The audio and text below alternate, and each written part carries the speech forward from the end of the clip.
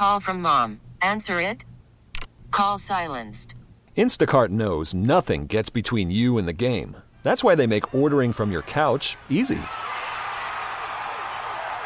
Stock up today and get all your groceries for the week delivered in as fast as 30 minutes without missing a minute of the game. You have 47 new voicemails. Download the app to get free delivery on your first 3 orders while supplies last. Minimum $10 per order. Additional terms apply. We really need new phones. T-Mobile will cover the cost of 4 amazing new iPhone 15s, and each line is only $25 a month. New iPhone 15s? It's better over here. Only at T-Mobile, get 4 iPhone 15s on us and 4 lines for $25 per line per month with eligible trade-in when you switch. Minimum of 4 lines for $25 per line per month with autopay discount using debit or bank account. $5 more per line without autopay, plus taxes and fees. Phone fee at 24 monthly bill credits for well-qualified customers. Contact us before canceling account to continue bill credits or credit stop and balance on required finance agreement due. $35 per line connection charge applies. See T-Mobile.com. We're back with more Inside the Clubhouse with Bruce Levine and David Haugh on Sports Radio 670 The Score and 670thescore.com. Presented by Bet Rivers Sportsbook. Thanks for listening on this Saturday morning. Beautiful day in Chicago. Going to be a great day at Wrigley Field. Bruce Levine, David Haugh here until 11 o'clock inside the Clubhouse at Chicago Sports Radio 670 The Score. And it is a pleasure and a privilege to bring in our next guest on the Circa Resort and Casino in Las Vegas hotline, home of the world's largest sports book. And that's where we find a very familiar voice in Chicago and the voice of the Atlanta Braves on Bally Sports South, Chip Caray. Good morning, Chip. How are you?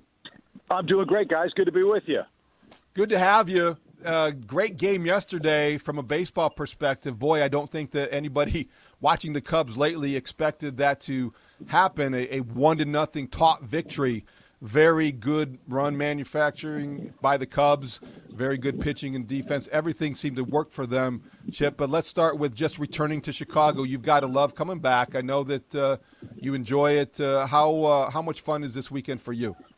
Oh, it's been great. My wife, my daughter, and my youngest son are here. We're actually in the playground right across the street from our team hotel, where when I lived here with the Cubs, I used to walk my identical twins, who were 1 year old at the time, in the morning before Stoney would pick me up to go to the ball game, and I'd put them both in one of those kids' bucket swings and swing them for 20 minutes or so until they fell asleep, and then took them back home, dropped them off for the nap, and then went to the ballpark. So my 25-year-old daughter just sat in one of the swings, and my 13-year-old son just sat in one of the swings. So it brought back a lot of fun memories of our days back here in Chicago. Time goes way too fast, but the beauty of this place never seems to change. It's amazing.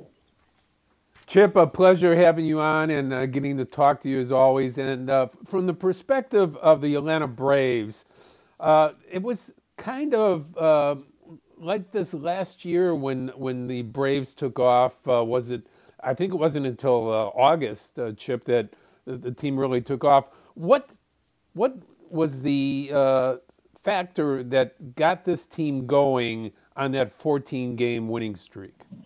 A couple things. They weren't playing real well. They were very inconsistent, Bruce, kind of ragged. They'd win one, lose two, win one, lose two. They weren't playing solid fundamental baseball. A lot of guys were simply trying to launch and hit home runs all the time. They were missing cutoff man. They just weren't playing crisp, clean baseball, and they were better than that. And after our last loss in Arizona, Brian Snitker called a team meeting. It wasn't one of those throw the spread kind of meetings and turn over tables meetings. This sort of players doesn't respond to that kind of stuff that we really enjoyed hearing the stories with Lou Piniella talk about when he ran the Cubs. But he said, look, we got to get back to fundamentals and be aware of the game situation, be prepared for it. We know how to play the game. Let's play it the right way. They came out, played a very crisp game down in Arizona, won that one, went to Colorado, won 4 in a row. The starting pitching and bullpen were tremendous in that series. In fact, for the first time in the history of the Braves, they swept a 4-game series at Colorado.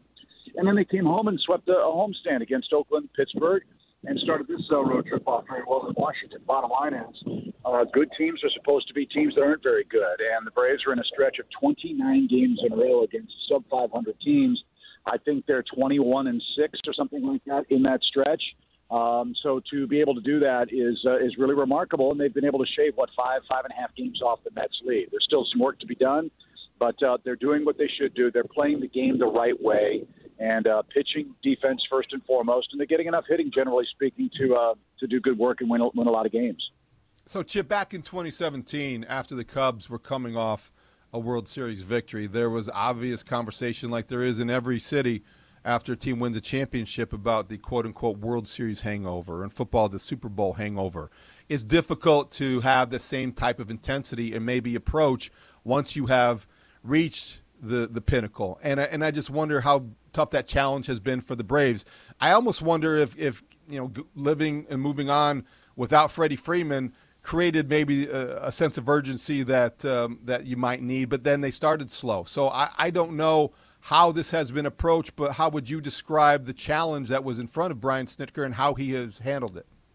Yeah, I think there's some of that. Look, because as you know, even when teams don't win the championship, you have different players each and every year. Every team is its own unique living and breathing organism. And yeah, losing Freddie Freeman, that was really hard. The guy was the face of our franchise, an MVP, a perennial all-star, great in the community, great with us in the media, a guy that grew up as a Brave.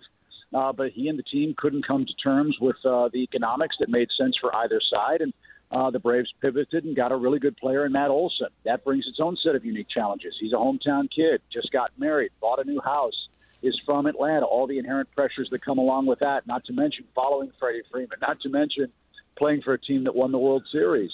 All of those things are very, very difficult. And then, obviously, you're trying to repeat in a division where one team got off to a red-hot start, the Mets. So, yeah, there's some of that World Series hangover stuff, but I think these guys have battled through that. They lost Ozzie Albies for a couple of months. That certainly hurts. But if any team is really well equipped to deal with these kinds of roadblocks, as we might call them, I think it's the Braves. They dealt with them all last year and ended up running the table. So I think we feel good about our chances. We've got 15 games left with New York, and we'll see what happens by mid to late August. Strong opinion runs in your family a little bit. I don't know if you know that or not, Chip, but going back to your grandfather and your father, who were dear friends of mine and two of the greatest broadcasters in the history of the game, I'd ask them a direct question, whether it was just sitting in the dugout having fun and chewing the fat, or on the air doing a show like this, and you would always get a direct answer, and you're no different. I guess I preface this by saying we are in the week of 25 years since interleague play began. This week, 25 years ago. What are your thoughts? Where do you think that particular thing has evolved from, and where do you think it should go?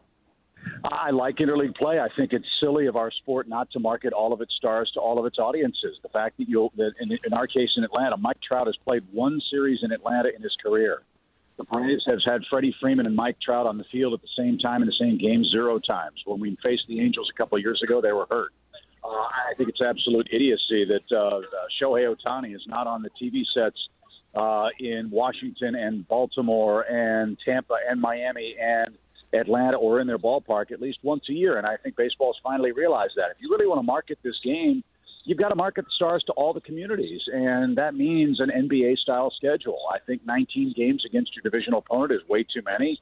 I think it hurts attendance. With all due respect, do the Chicago Cubs need to play the Pittsburgh Pirates 19 times to know that they're probably better than them? No, they don't. And so, when you have a chance to see Ohtani come to your ballpark for 3 of those games, or Aaron Judge and the Yankees for 3 of those games, instead of the Pirates, who are going to have a completely different team after the trading deadline, I think it makes so much more sense. And from a marketing and television standpoint, look, we're in the entertainment business. I want to talk about the stars on the other teams. Think about how different the NBA would have turned out if you didn't have Larry Bird and Magic Johnson, right? I mean, a Western Conference team and the Eastern Conference team, they played twice a year, once in each other's city. Under the baseball rules, you'd see Magic and Bird play once every 3 years, and Magic would come to Boston once every 6. That's dumb. It's nonsensical, and it's long overdue that baseball is changing that, and I applaud them for it. And I think that we're going to really, really enjoy interleague play as a result of that. And just to add one more caveat to it, I think it's going to make the scheduling a lot fairer. You're going to have a chance to catch everybody at a different time in their schedule, and at least you can say everybody's played everybody else at least once, unlike the unbalanced interleague schedule based on the divisions that we have now. Was that leads for you?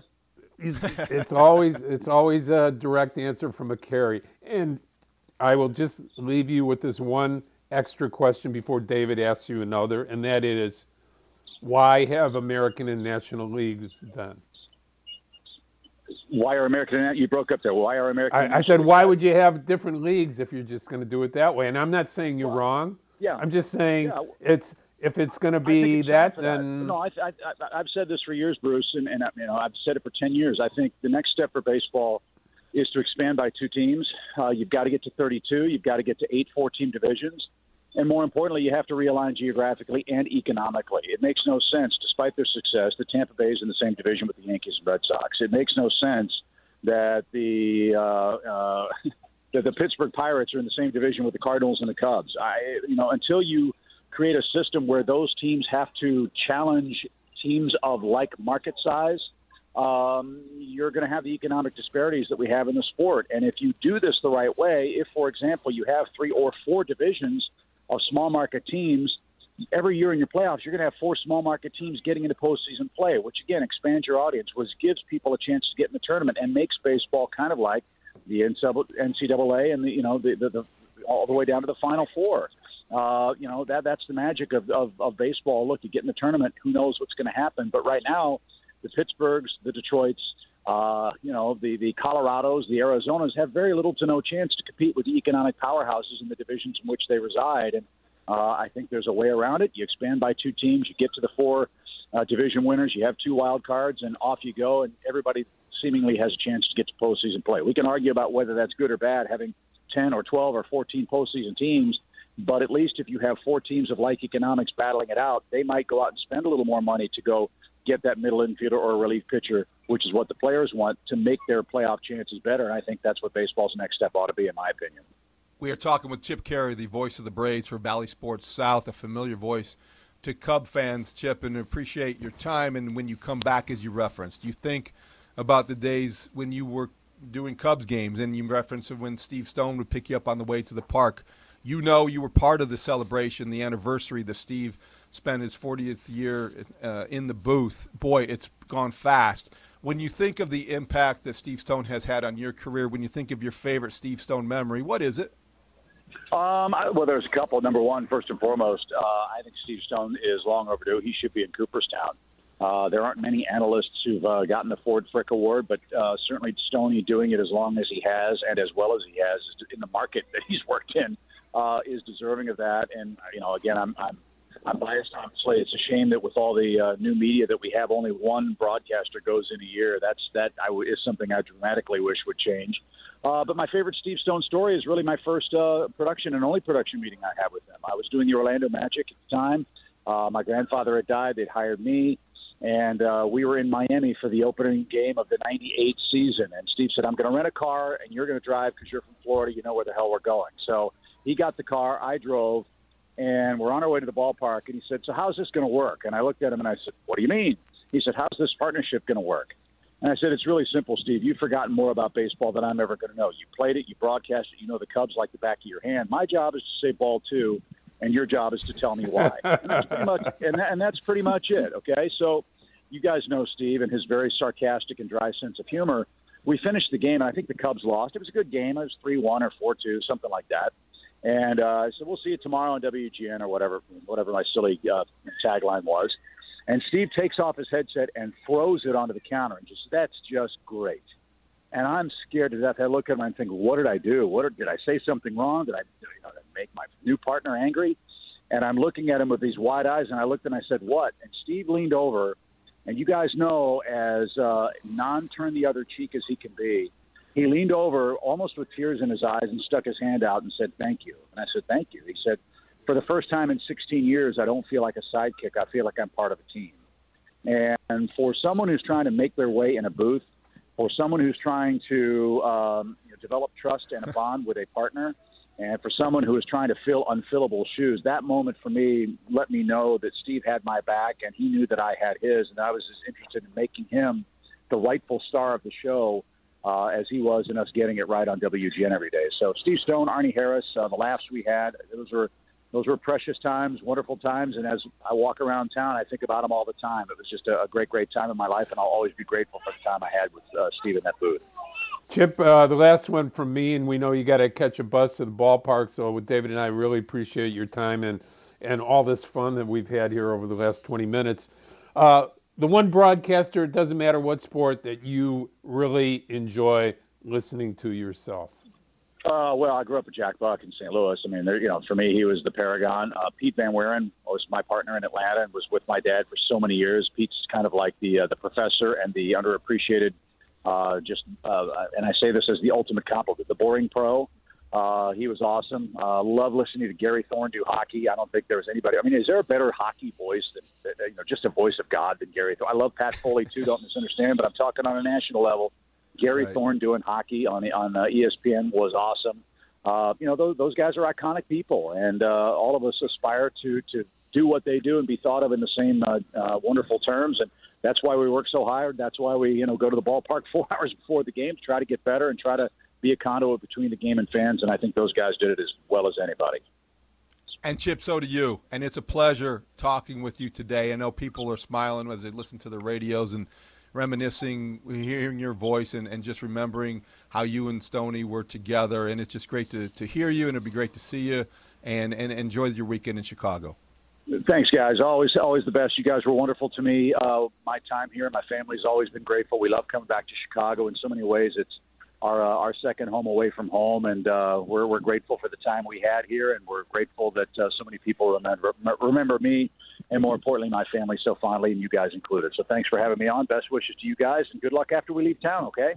Thanks, Chip. Yep, Chip Caray, the voice of the Braves on Bally Sports South. And Bruce, it's great catching up with Chip. He's very gracious with his time when he does come to town. I had not heard that story about Steve Stone before, but I can see, and we have heard Stoney talk about how with Harry he knew his role and he knew what Harry did, and we know that things changed obviously when Chip came to town. Steve was more of the show, and that continued through the years. And but I had never heard about the first. Yeah, podcast. You're right, David. It was kind of a shot at Harry in a sense, but it also Steve is still to this day the most complimentary guy when it comes to Harry and helping him establish his career as the great broadcaster. He said, and Chip said it beautifully, David, that it's long overdue that Steve Stone is in the Hall of Fame because he brought the analysts to another level in baseball by not only being there to talk about what just occurred, but what will occur before it happens. Nobody, I think, in the history of baseball broadcasting, as far as color commentary, has predicted more correct results than Steve Stone has over the last 40 years. I mean, every TV station in town wants him to be their weather guy, just so his forecasts are always correct. It's going to rain today, Stoney, isn't it? Right? Yeah, I need an umbrella. Tell me. And you saw it the other night, Bruce. It happened again. And I know that I'm isolating one incident. It happens fairly often. He said something to the effect of Jose Abreu was going to have a good at bat. Jose Abreu was really going to take advantage here. Jose Abreu then hit a home run. It's like, okay, Stoney at his best. And so, yeah, it's neat to hear Chip Caray reminisce about those days. They didn't end in the greatest fashion in that 2004 season, but they were great together, and Chip still does a fabulous job as a voice of the Braves. I wanted to ask you one baseball question, though, before we move on here, Bruce, and we have Jim DeShays coming up. We have a lot more to talk about here on Inside the Clubhouse till 11. Brian Snitker gets overlooked when we talk about great managers, when we talk about managers that are at the top of their game. Maybe that's just me, but I do think he's somewhat underrated. The challenge is great when you have a championship team coming back. We remember how much Joe Madden was accused of letting kind of things slip away and get a little bit more lax after the Cubs won a championship.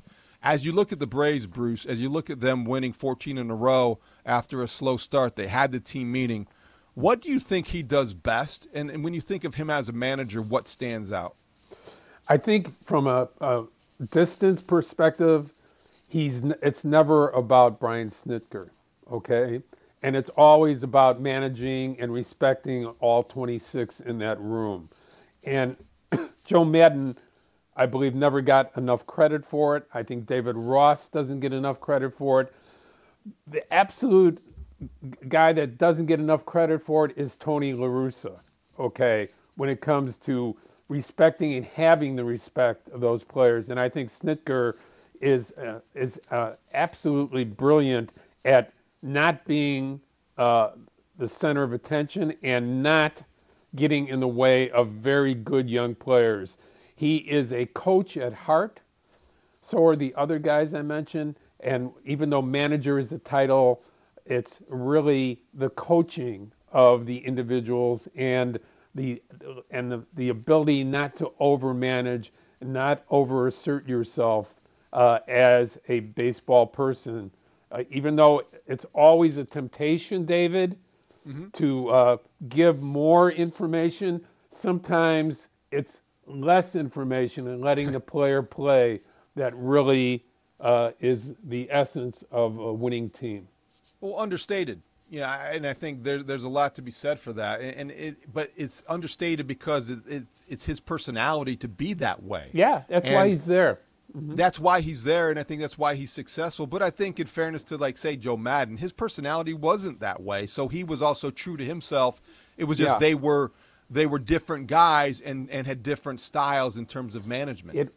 But you're right. But you're right about that. But the one thing that's constant is the communication with the player and the ultimate respect that the player receives from these guys and believes in. That is what helps make teams, and in particular, in this case, baseball teams, and in this instance, the Atlanta Braves, successful, along with some great, talented young players. Well, strong communication, right? That strong communication fosters great respect from leaders, from managers. Because it's like Mitch Rosen at the Score, right? Right. That's right. I was told to say that. You were. Did you get a text, something in mid-sentence there, Bruce? Did you have to? No, he'll be texting me saying, "Don't bring up my name on the air again." Never again. No, but I think Snitker does get overlooked. Would you agree? Sometimes when we talk about the best managers in baseball, when we talk about the guys who make that impact, we don't know how much a manager means in the course of a season, but his name rarely comes up, and yet you look at the success he's had. It's impressive. Look, if I mention Ali Marmol to 8 out of 10 baseball fans, do you think they would know that he's a manager of a first-place team right now? Wasn't he the closer who stunk with the Cubs at the end? No, wait, that was Carlos, right? I'm just saying that is there's a trend to hire really good baseball people, not necessarily big personalities. The reverse is working in New York with Buck Showalter. It is, because I think Buck Showalter did a nice job in his absence of staying relevant and staying in the game. So that is a great example. It just depends on the personnel, it depends on the personality, and it depends on your ability to communicate effectively as a leader in the dugout. Speaking of good baseball guys, we've got one who's going to join us next. Easy for me to say, Jim DeShays from the Marquee Sports Network will come on Inside the Clubhouse when we come back. Chicago Sports Radio, 670 The Score. We're back with more Inside the Clubhouse with Bruce Levine and David Haugh on Sports Radio 670 The Score and 670thescore.com. Presented by Bet Rivers Sportsbook. Welcome back Inside the Clubhouse. A beautiful day here in Chicago. Thank you for listening. Talking baseball till 11 o'clock with Bruce Levine. I'm David Haugh. And it's going to be a beautiful day at Wrigley Field, and that's where Jim DeShays will be for the Marquee Sports Network. And Jim joins us on the Circa Resort and Casino Hotline, home of the world's largest sports book. Good morning, Jim. How are you? Good morning, fellas. I'm great. How are you doing today? Doing well. Looking forward to seeing what the Cubs can do to start their 14-game winning streak now that they have snapped their 10-game losing streak, just like the Braves. And Keegan Thompson was a big – yeah, why not? Think big. Jim, when you look at Keegan Thompson's performance yesterday, 6 innings and really strong performance, did not give up a run. And Bruce and I were debating earlier, in your mind as an ex-pitcher, knowing what today's game demands of these guys with the live arms, what is the best way the Cubs can use him moving forward? I would say yet to be determined. I think it's a work in progress. He was so good as that bulk guy out of the bullpen. Starting a lefty, then bringing him in to face a predominantly right-handed hitting lineup. Obviously, he has mastered that. He has shown he can do that. The question is, can he be a starter? And I don't think that's a question that needs to be answered anytime soon. So, that's where the Cubs are. They're in this development phase. So, run him out there as a starter and see how it looks. And it's been a mixed bag so far, but I loved what he did yesterday. Coming off of 2 tough starts, the Orioles knocked him around pretty good, and then he got ambushed by the Yankees, didn't make it out of the first inning. So, there wasn't a ton of confidence when he took the mound yesterday, but there was a defiant attitude, I think, in the way he pitched, aggressive with the fastball. So it was a really nice adjustment for a young pitcher who had come off 2 really tough starts to go out and dominate, a really good Braves lineup. JD, you're in the manager's office every day along with the other broadcasters, getting briefed by David Ross what's going on. And if you can share just a little bit of that, because a lot of it's, off the record and straightforward because of the confidence you all have in each other. The difference you see in David Ross as a manager on a team in 2020 and maybe the first half of 2021 with a team that was going to compete for a championship, and what the team has evolved into right now, and developmental stage, and maybe the different type of manager that he has to be now. Yeah, I don't see any difference, which is a good thing. I mean, David Ross, I think, has a real good touch, a very good understanding of the game, and he knows where they are in terms of, where they are in their arc towards being a competitive club. But he's the same guy, and that's what you want. You want a manager who brings the same approach every day, whether he's in first place or last place, whether his team has won 10 in a row or lost 10 in a row. He's got a light touch. He cares, man. He's not happy with losing, I'll tell you that. But he he appreciates the effort. And I think he's good, Bruce, at being able to discern between a loss where his team played hard and played the right way, and a loss or even a win when they didn't. And that's, I think, the hallmark of a good manager is even when you're winning, if you don't hit a cutoff man, if you make a stupid mistake on the bases, if you give away at bats, that's when you're going to lean on guys. And that's what, Joe Torre was kind of famous for that.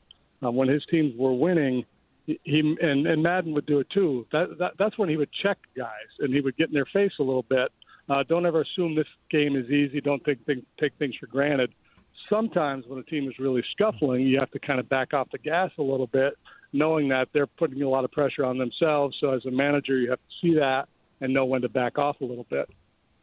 Joined by Jim Deshaies here on Chicago Sports Radio 670 The Score inside the clubhouse until 11 o'clock. Jim, Caleb Killian has made 2 starts against 2 first-place teams. Not exactly ideal situation or scenario for a young pitcher trying to find his way. Tommy Hotovy told us on Mully and Haw on Thursday morning that the plan right now is for Killian to stay in the rotation in the foreseeable future. What do you think about what he has shown so far, and is that a good decision? Well, I think it's a great decision. Again, we're at that point where you want to see what guys have. He's 25 years old, so he's not 21, 22. By all accounts, he's a mature kid, so if he comes up here and struggles for a while, it's not going to break him. I think he can handle the pressure of pitching in the big leagues. It's weird just in terms of pitching performance because I thought in his debut against the Cardinals, he was really good. He ran out of gas towards the end of his outing, but the fastball command was there. The life on the fastball was good. The other day, nothing was working for him. He was just scattering the ball all over the place. He had no command of his fastball, which is totally contrary to the scouting report. He's a guy with good touch, knows how to pitch with his fastball. So that one just got away from him. And that's why I think it's a good idea to keep him in the rotation. You don't want guys measured by 2 starts. If you really want to see what a guy's capable of, you've got to give him a handful of opportunities to go out there and pitch. Jim, we know that player development in baseball is not always linear, but from the expectations that Cub fans have had from great teams from 2015 through 2020, the idea that the Cubs are going to be in a rebuild now, how do you get your head around it when you look at it, and how do How do you describe it, and how does that impact your broadcast of what you see on the field? Yeah, I think you just tell the story that you see every day. I mean, every game is a singular event. You tell that story, and then you tell the narrative of the players in the story. So whether it's Chris Morrell, a rookie who's come up and done some very exciting things, and really a guy who had kind of fallen off the radar just a little bit in terms of Cubs prospects. There's been so much talk about all the guys they've acquired in trades over the last couple of years. We didn't hear as much about Morrell, and all of a sudden he's come up and performed really well. He's done a really nice job. So there's always good stories to tell, Bruce. And I take Jed at his word that this is going to be a little bit of a quicker turnaround than maybe a lot of people anticipate. I think, the Suzuki and Stroman signings over the winter indicated that. I think they're probably going to be aggressive this winter and trying to improve the ball club. So, I'm bullish on the future of this team. I love, the club on all these deals, at least what you hear. I haven't seen very few of them play in person, but Pete Crow Armstrong and Owen Casey and, the Alcantara kid. There's a number of good young prospects coming, and they might get here sooner than people expect. We have talked about Thompson. We have talked about Killian, and Jim on the mound today will be another young pitcher who could be at the center of the Cubs' rebuild in Justin Steele. Justin Steele goes against Kyle Wright today at Wrigley Field. How would you evaluate his season to this point? The numbers aren't great, but you look beyond the numbers and you see some things that might be signs for encouragement. Yeah, well, I put him in the same bucket as Keegan. I think he's proven that he's a big league pitcher, and the question is he ultimately going to be better as a starter, as a bullpen? What is the ceiling? I don't think either one of those guys profile necessarily as a top of the rotation type guy, but who knows? I think for Steele and Keegan, they both have kind of this bulldog mentality, which is great. I think Justin could use a third pitch. He's basically a two-pitch pitcher, fastball, slider. I'd love to see him develop that changeup a little bit more and gain more confidence in that pitch. I think that could be a huge difference maker for him. But we've also seen him go out there with that fastball slider combination and pitch some really good games. He's coming off two solid back-to-back starts. He's kind of funky in that he gets a lot of ground balls on high fastballs, which is weird. Normally that's a fly ball or a swing and miss pitch, but the action on that pitch has got a little cut to it or a little something that he's able to induce a lot of ground balls with that pitch. So I'm one of those people that I don't want to put limitations on a guy, but I'm pretty comfortable in saying that both those guys will be able to carve out a role either as a solid bullpen piece or a pretty solid starting pitcher. Jim Deshaies is joining us for a few more minutes on Inside the Clubhouse. JD, when you look at this week, and this has kind of been the theme of the show so far, being 25 years since interleague play began, your thoughts about that span and the impact it's had on baseball to this point and what it should be in the future? Yeah, and I heard Mr. Chip Carey on, and Chip was very eloquent in defending interleague play and arguing all the reasons why he likes it. And I agree to an extent. I think from a marketing standpoint, star players playing in markets they don't normally play in is a good thing. I'm so old school, though. For me, I would trade interleague for more games against old National League rivals from the other divisions. I would want to go home and home with the Dodgers twice each year. I'd want to go home and home with the Mets each year. I do love the White Sox thing. I think that's where interleague play is best, when you have markets with two teams or a true natural rival. I think interleague play, they've tried to create some rivalries. Down in Texas, when I was with the Astros all those years, they had the Lone Star Series, and we played for the Silver Boot. And it's like, come on. There's no rival. These are two teams in different leagues. They're not fighting for the same prize. So I get it. I understand there's value there. I think it helps generate revenue, which is good for the sport. Yeah. But I would trade interleague play for more games against the NL East than the NL West. As long as pitchers don't bat again, right, Jim? You want your major league record to be standing intact for the longest streak without an extra base hit for a pitcher, correct? That's right. It's mine, and it will forever be mine. Yeah, that's right. That's great. Before we let you go, quick one about Wilson Contreras. Emotional day for him today. He was playing against his brother. That's going to be a great story. William catching for the Braves, Wilson for the Cubs. A lot of conversation surrounding him and his future, Jim. But from a pitching standpoint, from a handling pitchers and framing, defensively, how has he improved, if he has, subtly this season?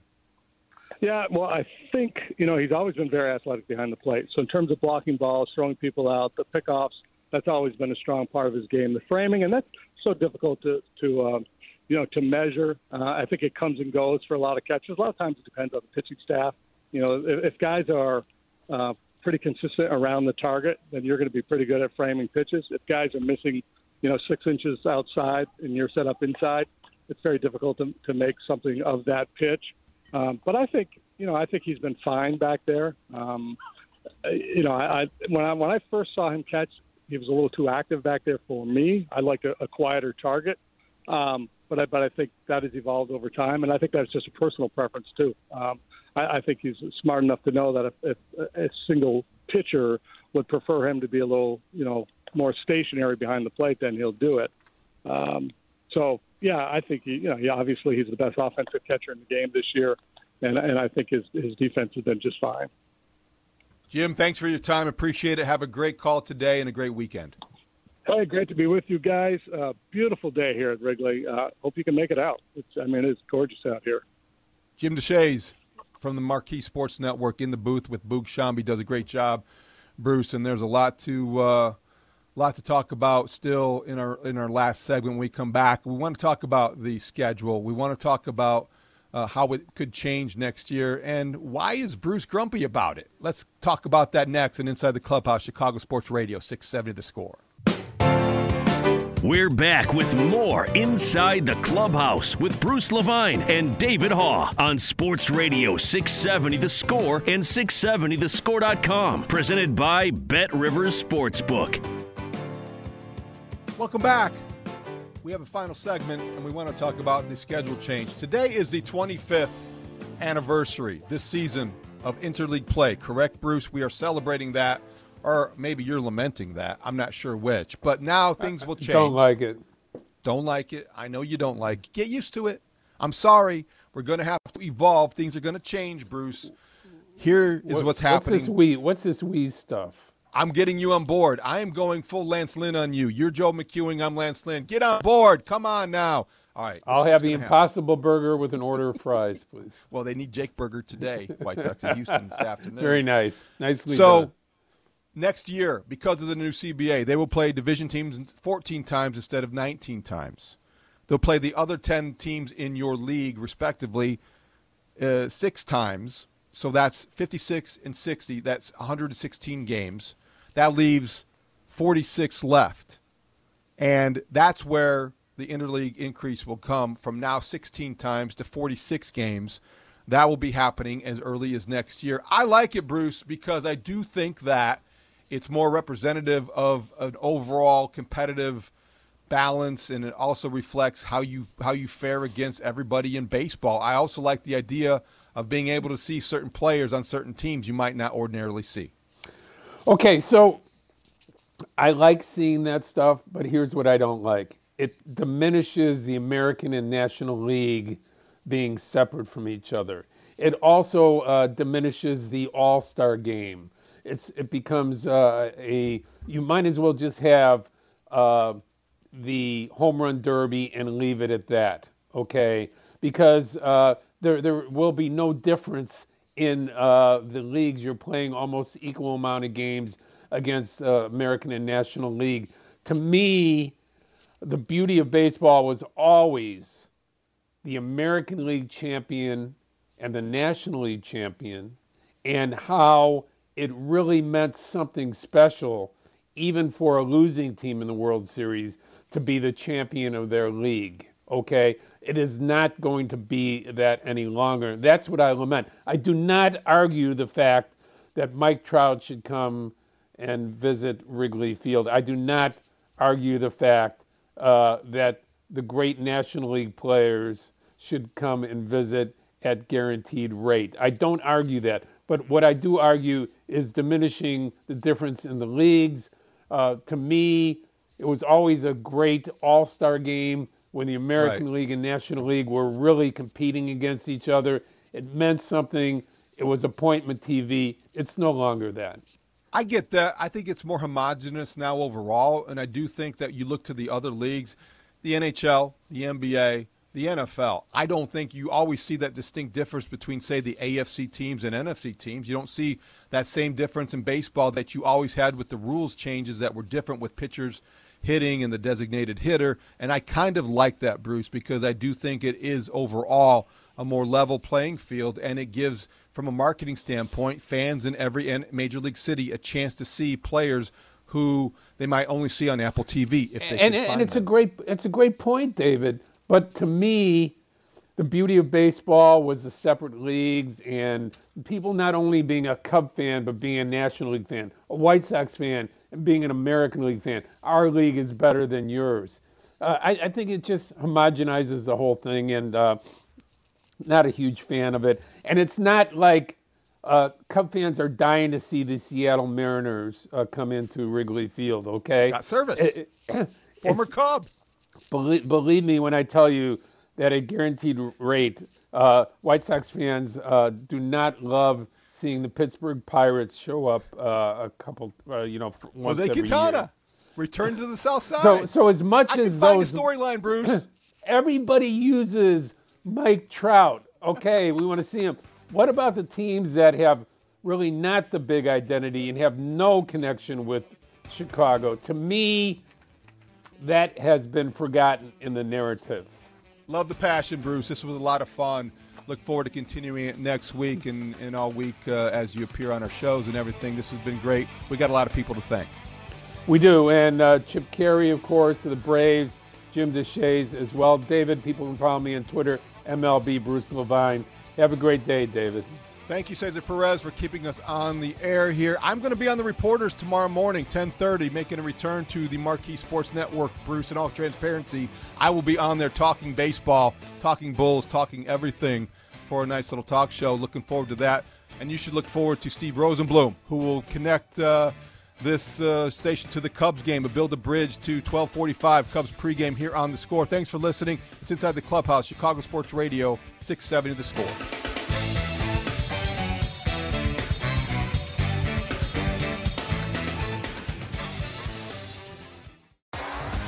T-Mobile has invested billions to light up America's largest 5G network, from big cities to small towns, including right here in yours. And great coverage is just the beginning. Right now, families and small businesses can save up to 20% versus AT&T and Verizon when they switch. Visit your local T-Mobile store today.